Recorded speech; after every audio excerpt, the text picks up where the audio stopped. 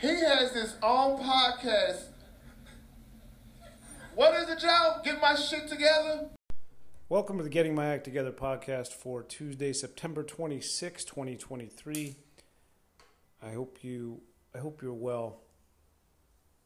I hope your week is off to a great start, and I had a terrific weekend for the most part that I would like to tell you about because it was fun and entertaining, but I have to begin by discussing the passing of a former colleague of mine at the Laughing Skull Lounge, Ben Brown, who was found unresponsive Friday night. I believe he was 36 years old, and that is not enough. If you're a member of the Atlanta comedy scene in any capacity, you know the spirit of generosity that Ben brought to the Laughing Skull and the scene in general. He was relatively new stand-up, meaning less than 8 years, let's say, 5 years, something like that. But he got comedy. Like he understood like what was good comedy and what was maybe passing for good comedy.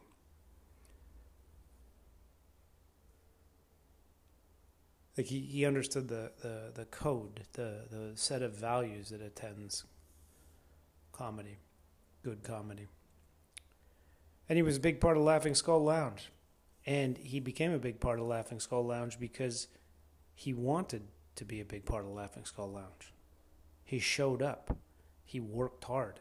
He helped people out. He went the extra mile. Which I feel are like work-related behaviors and attributes, and they are, and they enabled his success there. I think, he almost single-handedly put on the Laughing Skull Comedy Festival last year.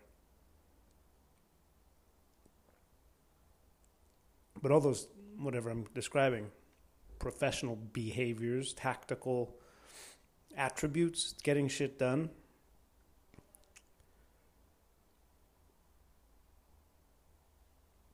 they pale in comparison to like how warm and supportive, and this is not an everyday quality you see in stand-ups. Nice guy, warm, supportive of everyone, and nice to, and always understood where he fit in. I almost said always understood his place, but it's where he fit in.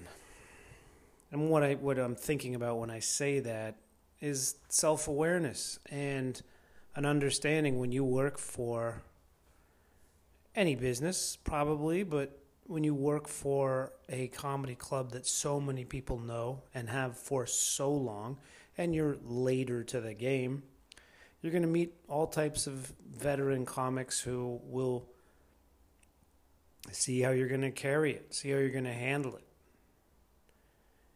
And there can at times be a tension between the old guard back in my day and the newer people up in any comedy scene, but in a comedy club. And he never, to my eye, mishandled that.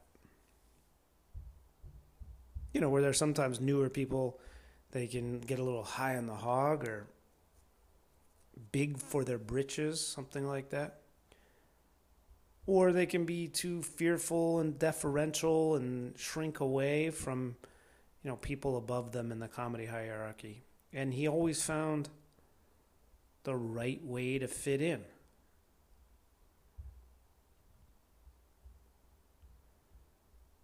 I didn't, prepare my remarks for what I wanted to say about Benjamin Brown on this podcast. And frankly, I wanted to tell you about my weekend first. But when I started recording, I just felt obligated, or not obligated, I felt compelled, called to talk about Ben for a minute.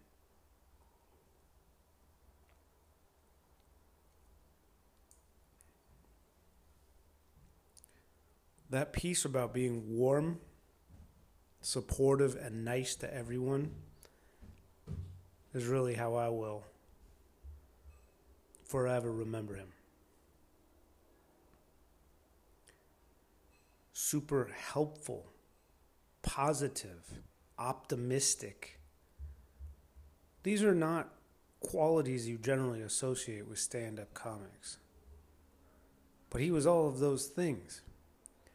And among a pool of dark, cynical, at times embittered, sharp, cutting stand-up comics, it's nice to have that around. It was nice to have that around.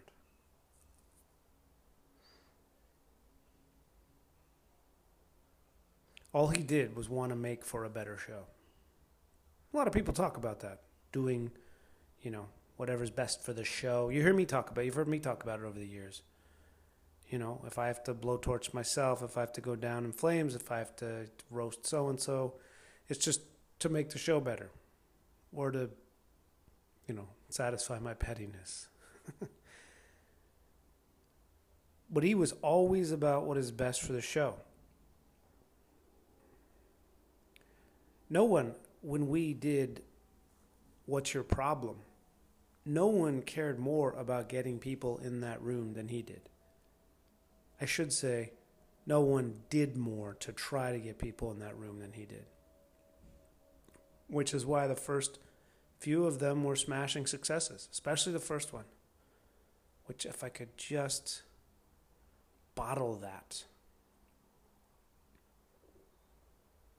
Zayn Sharif hosting, me hosting, Zayn introducing, me hosting, LeVar Walker, Flo So Amazing, and Nick Murphy. I mean, it was just...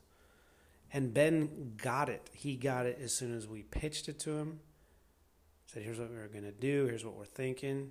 And he would always say, I want y'all to succeed. I want you to succeed. And that was just for us. For a novel What's Your Problem show that hadn't been done before. But Atlanta comics know this. You read the memorials that people have been posting, and he just was good and supportive, nice, warm, and supportive to everyone, and that's what people are talking about.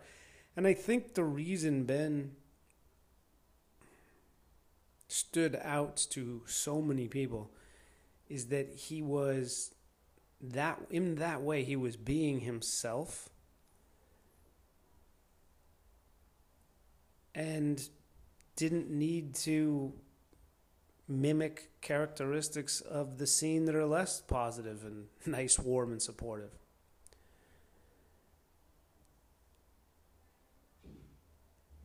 And now he's not here anymore.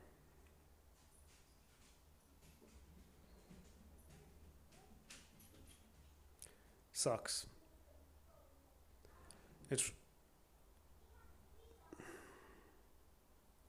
It's really unfortunate.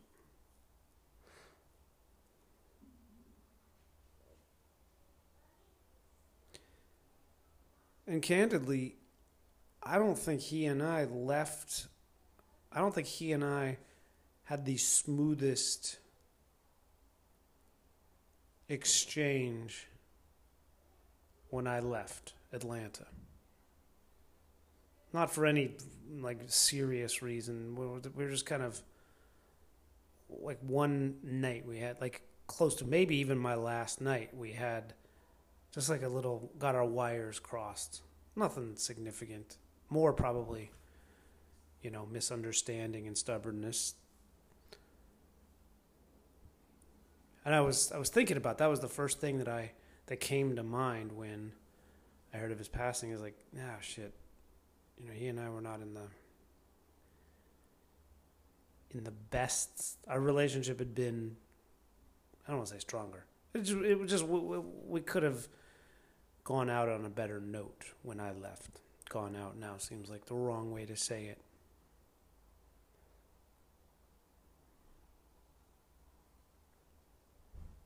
Right, exactly 50% of that was because I'm not always easy to deal with. Then, my style doesn't work 100% of the time with 100% of the audience. You know that as well as anyone. You listen to the goddamn podcast.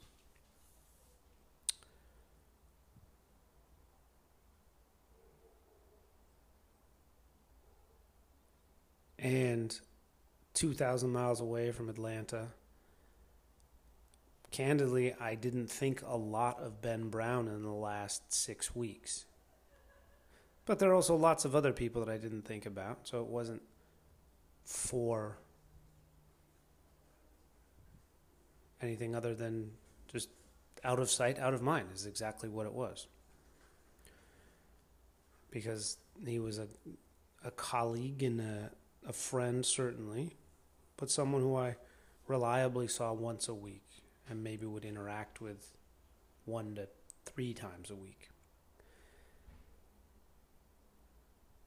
But when I learned of his passing, it caused me to note that he and I might not have been in the best place. Not best place, you know what I'm saying? It's like you maybe got crossed up, got sideways for a minute with somebody, and then unfortunately you never had a chance to talk to them. And like I said, it wasn't about money or a girl or a bag of diamonds or anything like that. It was just some petty, hard-headed bullshit backstage.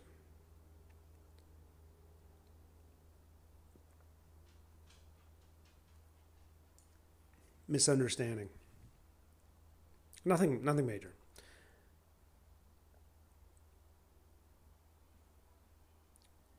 I, in reflecting though, thought back about what just the positivity, which I'm sure didn't permeate every corner of his life, nor would it permeate any corner of any one of our lives. But when he was there, he was warm, nice, and supportive, positive, optimistic.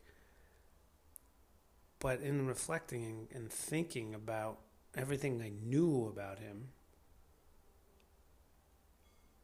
it was impossible not to pull for him, to root for him, to wish him well. And we would always, people would talk jokes with him and like make suggestions and say, oh, this is what I learned about this, or you wanted him to be well. But the going back across what I know about the guy is he just wanted what was best for the show, and that would be dapping up somebody on their way to a good set, clapping them up after their good set.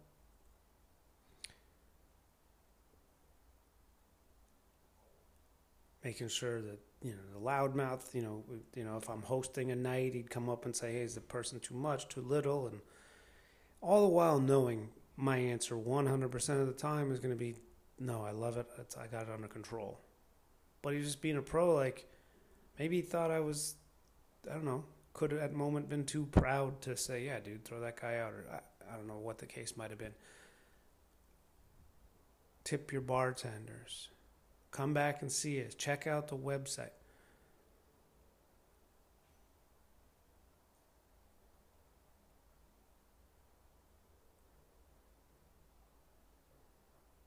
Comedy lost an ally. I'm 36 years old, man. I mean, I don't know how he passed.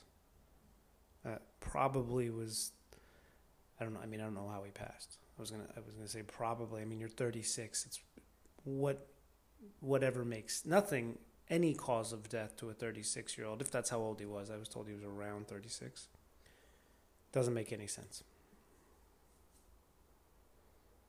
So fill in the blank.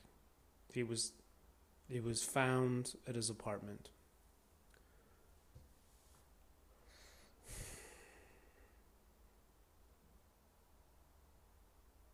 And comedy lost an ally. And the takeaway, if you knew him, takeaway, if you didn't know him, I suppose, is to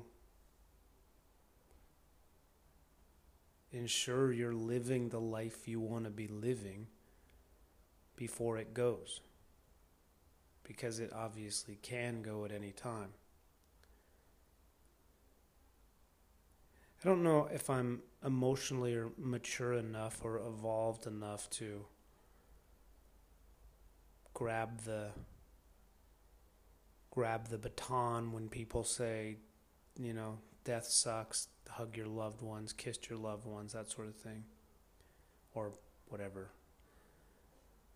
When I say I'm not emotionally mature, sometimes I'll see those and feel like, I don't know, there's some people that I love that I'm not cool with at all times. So we just go squash every beast? And I guess the answer is yes. But I don't do that. I don't take that advice. It's like thoughts and prayers. It doesn't mean a whole lot to me. And that's probably on my end. Because what I imagine it really is people who've lost someone very close to them saying, fuck, I don't care how bad it might have gotten between us or whatever. I wish I had one more second with that person. And I've learned that through this horrific experience.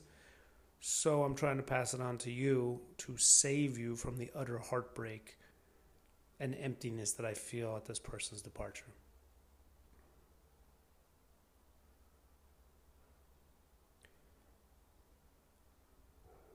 I think, and maybe it's getting older, I think what the passing of people means to me now is make sure you are doing what you want to be doing. Or maybe that's my challenge, to do more of what I want to be doing. I don't know. I'm not trying to self-analyze. I'm just thinking of what death means now. That it can go at any time. Yes, absolutely. Let the people that you love know you love them as frequently as possible. I do say I love you to people that I love that I don't see all the time. I don't say it every single time to people that I see all the time that I love. And that's probably what that advice is about.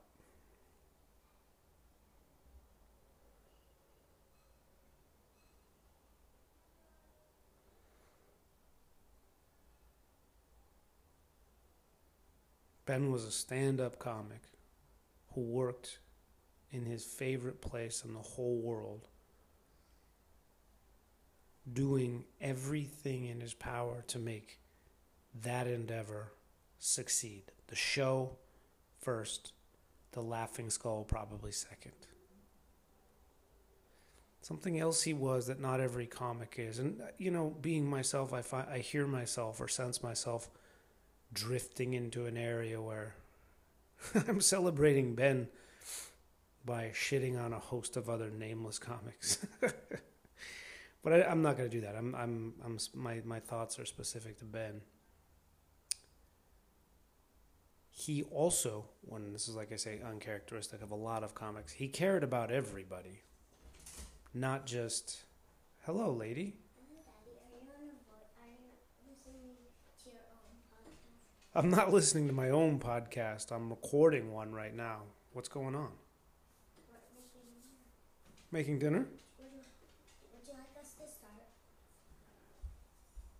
Do you want to say hello to the podcast? Yes.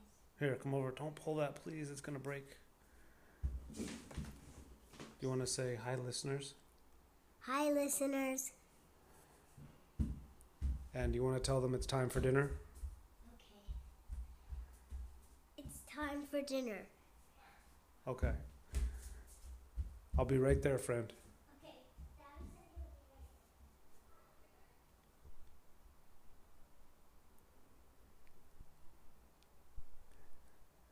be right. I'm not going to make this poetic here at the end, but I'm going to go do more of what makes me feel most like myself.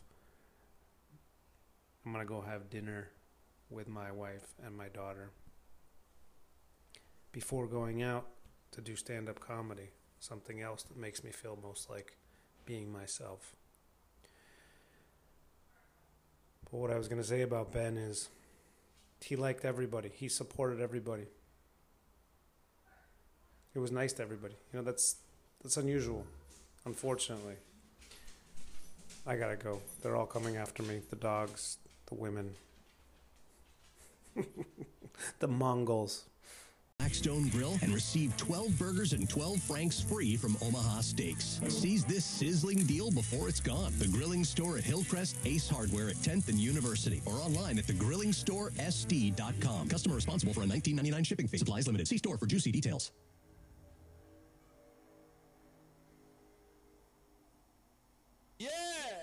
Carl's Jr.'s new Big Char Chili Burger is big on charbroiled flavor, big on spice with melted pepper jack cheese and spicy Santa Fe sauce, big on smoky sweet heat with a whole fire-roasted charred Anaheim chili, and big on savings with the Big Char Chili Combo. Get the big, bold, smoky flavor of the new Carl's Jr. Big Char Chili Burger with small fries and drink for just $7.99. Tax not included. For limited time. Price and participation may vary. Tony Gwynn Jr. here. Is this the year you finally go solar? I've been with HES Solar since 2019 and love the monthly savings and the power outage protection. Ask me or anyone who has solar. The only regret is they didn't do it sooner. HES Solar has been installing solar in San Diego since 2001. They are the hometown team. Stop stalling. Go to HES Solar and see your options. You'll be glad you did. And kick yourself for not doing it sooner. That's HESSolar.com. Gosh Ford Escondido is fast building an incredible reputation. Mr. Jones told us that This was the best car buying experience I've ever had. These are their words, not ours. So why go anywhere else? Gosh Ford Escondido, where we do things the easy way, every day. This is Manny Machado from the San Diego Padres. The Padres play here on San Diego's #1 sports station, 97.3, The Fan. The Wild Horses Festival with Zach Bryan on December 30th is sold out. The only way to secure your seats to the show now is by booking indoor suite at Petco Park. Reserve yours at Padres.com/wildhorses. Blake Snell going out for his fourth inning of work. He has a 1-0 lead to protect. J.D. Davis, the number 4 batter for the Giants, will lead things off. First pitch to him is swung on a miss, strike one. Welcome back to the Getting My Act Together podcast. That was just a brief interlude, post-dinner, post-book. Read some Fancy Nancy tonight. Fancy Nancy and what was mine? Oh, Fancy Nancy and the Puppy School. Very exciting. Frenchie, her dog, fucking up and had to be sent away to boarding school to get her shit together. And she did. Ultimately, Nancy's parents... I'm not going to take you... you know what I'm doing? I'm infringing on everyone's copyrights just by playing that little Padre ad thing. I'm sure that's against the law. And then talking about Fancy Nancy and giving away plot points. The law. Wait till I talk about the Hunt for Red October. The Padres are still alive. I'm not going to talk about them. I'm just going to say that for some reason they have not been eliminated from postseason contention, and we're in the final week of September. It could happen tonight, I think, that they get eliminated. But they're not. They're still alive. They've won 9 of their last 10 games. And it's almost like when the season was seemingly over and their obituaries had been written, maybe all the pressure was off. Institutional disease articles were being written. Clubhouse chemistry. Did the team realize there's no pressure, and they went out and played like the men they thought they could be? 9-1 the Padres are, and tonight they're playing the Giants, and as the guy just said, they're leading 1-0. The connection to the Padres involves this weekend that just passed where my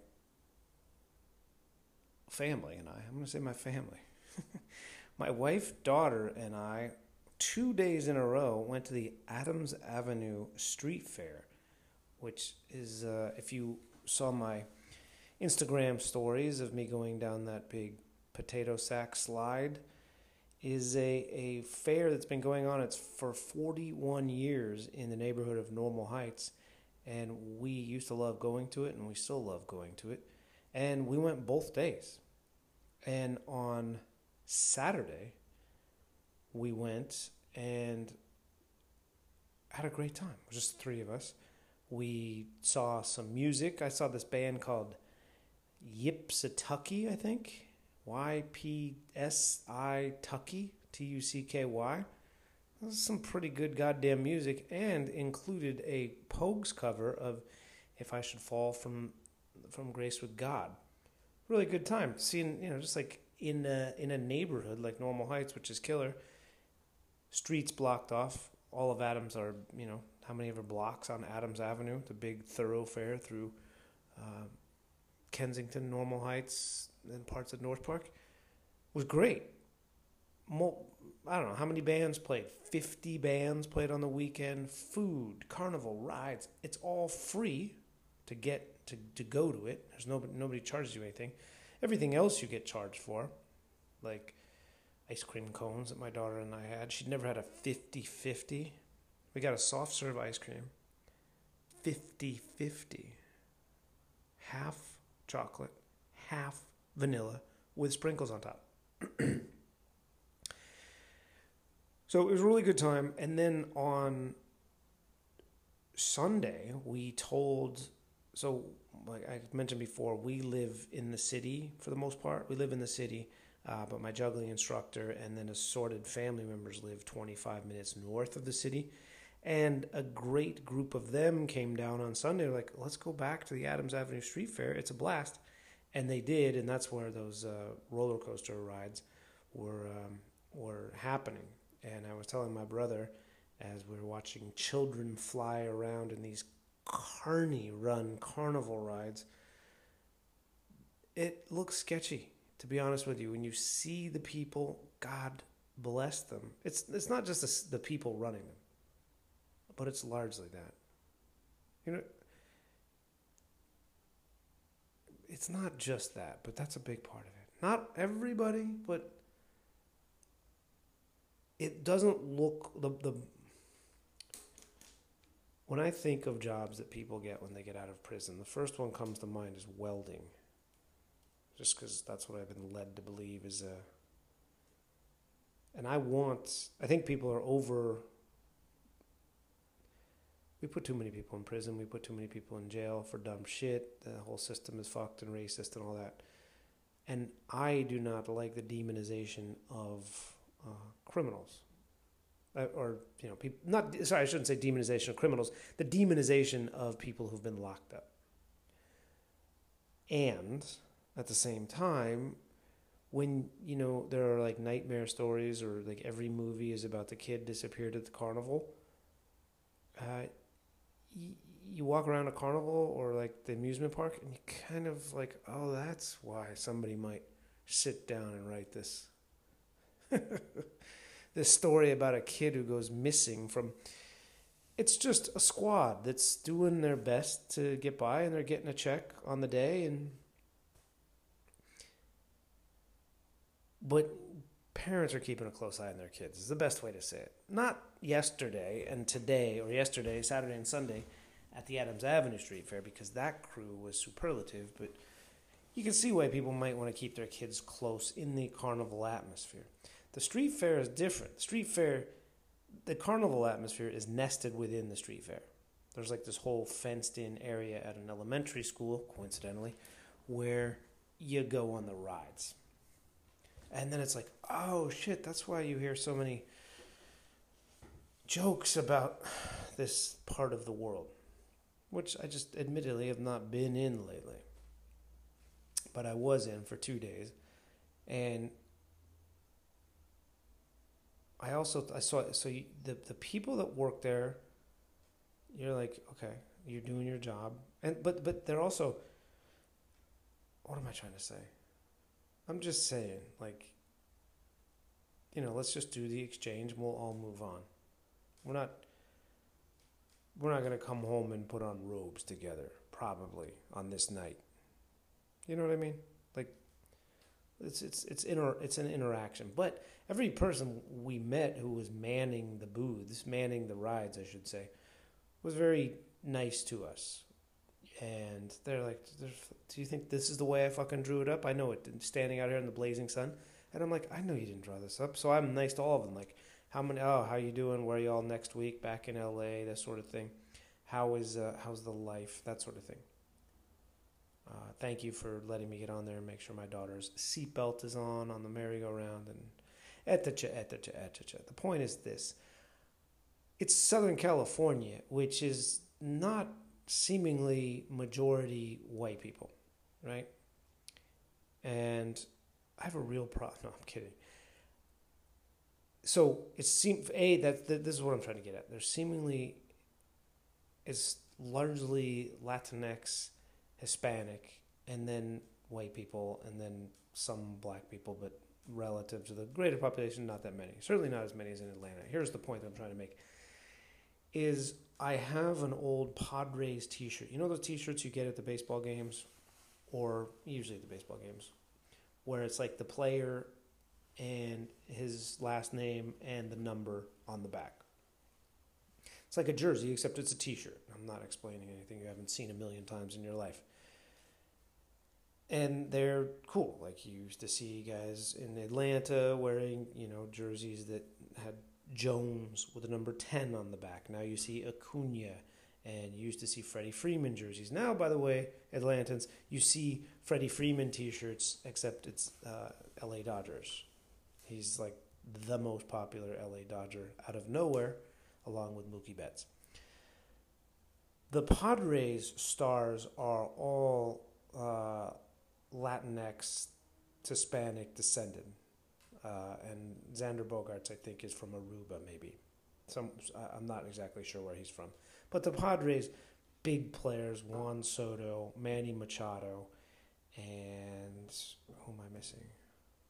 Oh, Fernando Tatis Jr. are Venezuelan, Dominican. I think Tatis' dad's Venezuelan, so he's Venezuelan, Dominican. The point is, those jerseys are the ones you see the most, especially at the street fair where everyone is repping San Diego. And I get it, and I did the same thing, and that's where the story is going. So you see tons of Padre San Diego gear on.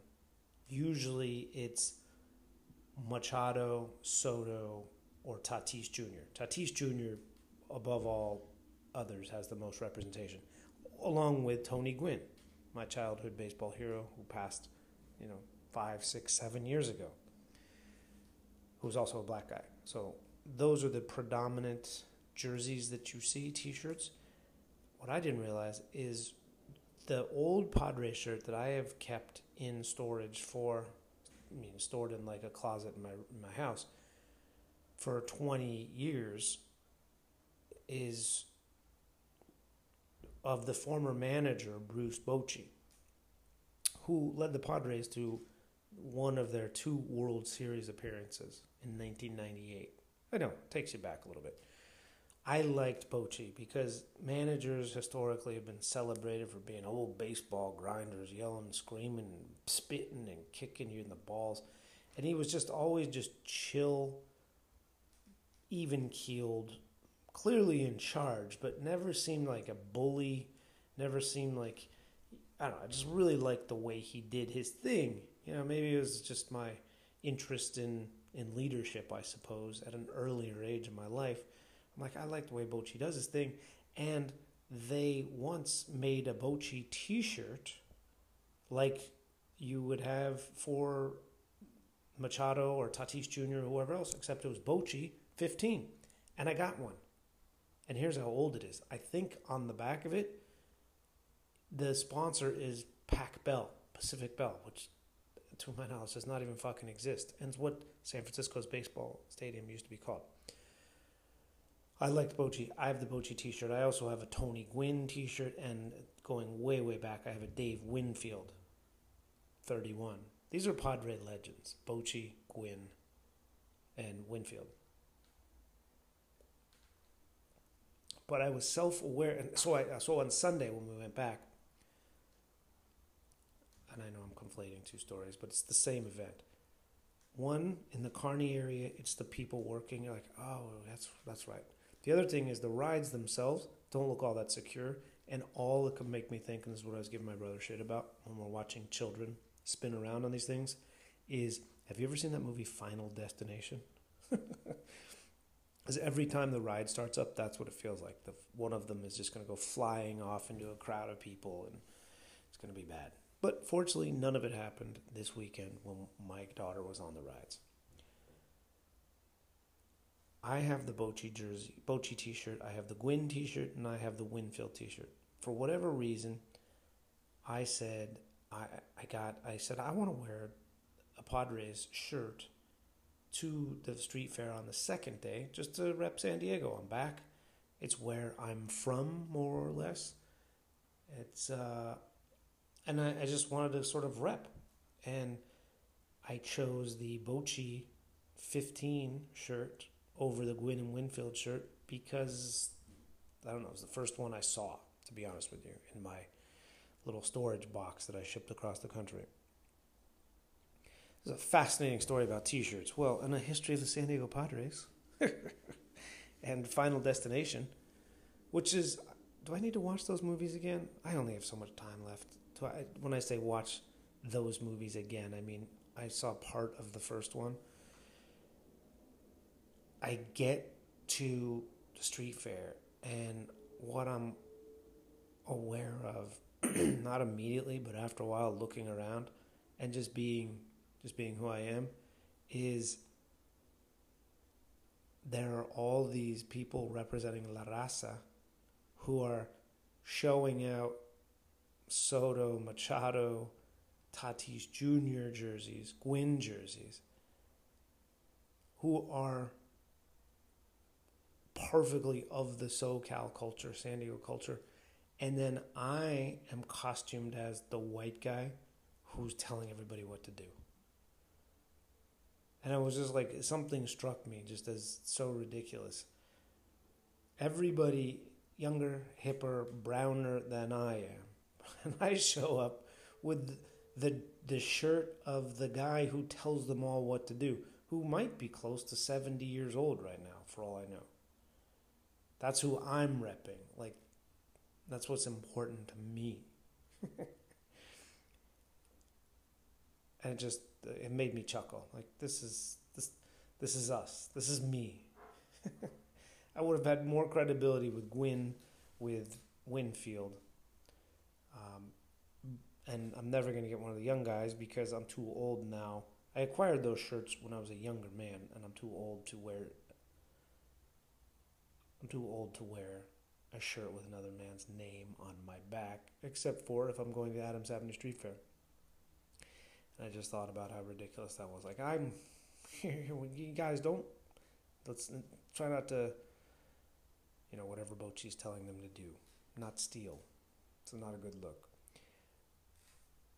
The shirt thing struck me as interesting. The other thing that happened while we were at the street fair is on Saturday, there was a juggling mime.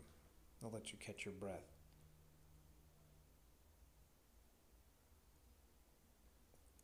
There was a juggling mime.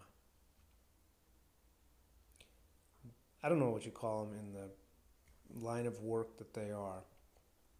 But he's one of those guys that, like, he's not just like a mime with the black pants and the, silly makeup with the hands out in front. He was like he's painted white and then maybe sitting up like on a thing, or he's on stilts, but he's juggling. He doesn't talk, but then he like freezes. These guys, they're a crew, street performers.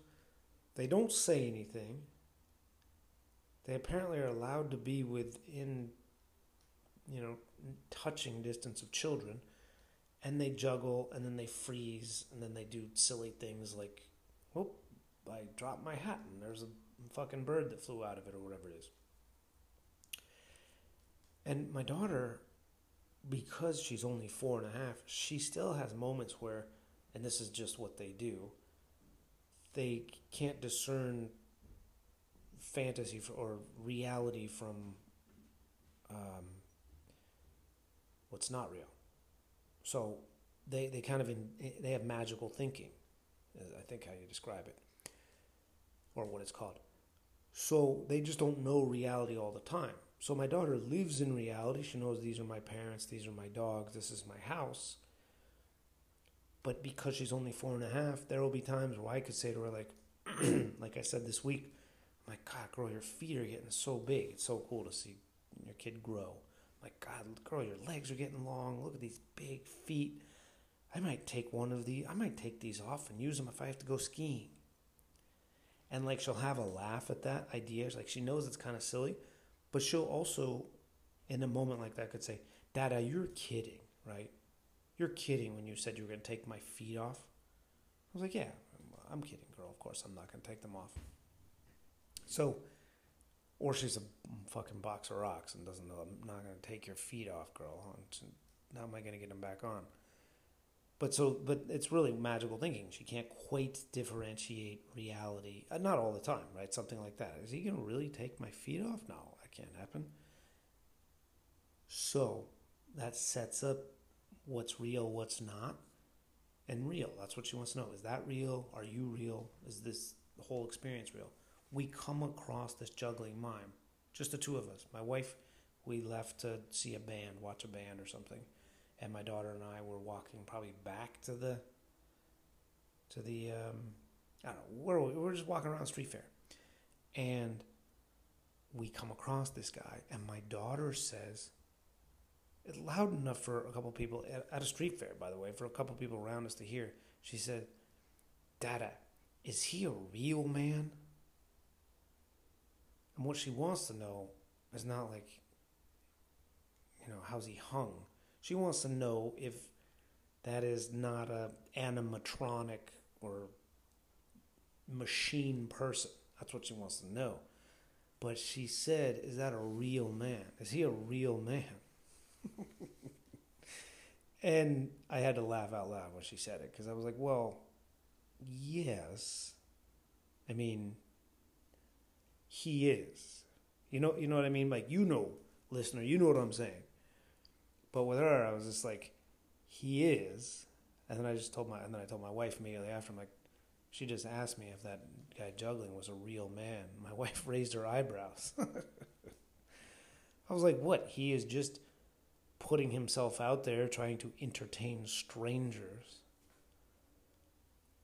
But if you have to ask, like, is he a real man? Who am I to say? I'm doing the same thing. I'm putting myself out there to entertain strangers. It was very amusing to me. I was like, well, he is, but it's not binary, right? He's a mime and a juggler. And I got a big kick out of that. Kids do say the darndest things. The writing exercise I will tell you about that I undertook when I came back from the street fair on Sunday night was everybody goes to bed. I go downstairs. I put on Pavement. That's right. I'll date myself. I date myself with everything I fucking say, including the word fuck. I put on Pavement. The first two records, the first two records I heard, Slanted and Enchanted, and Crooked Rain, made it through both of them and wrote jokes for however long that is, an hour and a half, and I think I got some good stuff out of it. Well, why didn't you do any of it on the podcast? Well, I might have. I might get a little something out of that. My daughter says, is he a real man? Like the mime? Kind of is. It was a good time. All right, I have to run. Please spare a thought for Benjamin Brown and the hole that his departure leaves in Atlanta comedy, and the Laughing Skull Lounge, operationally, of course, but more important, spiritually. And I will talk to you on Friday.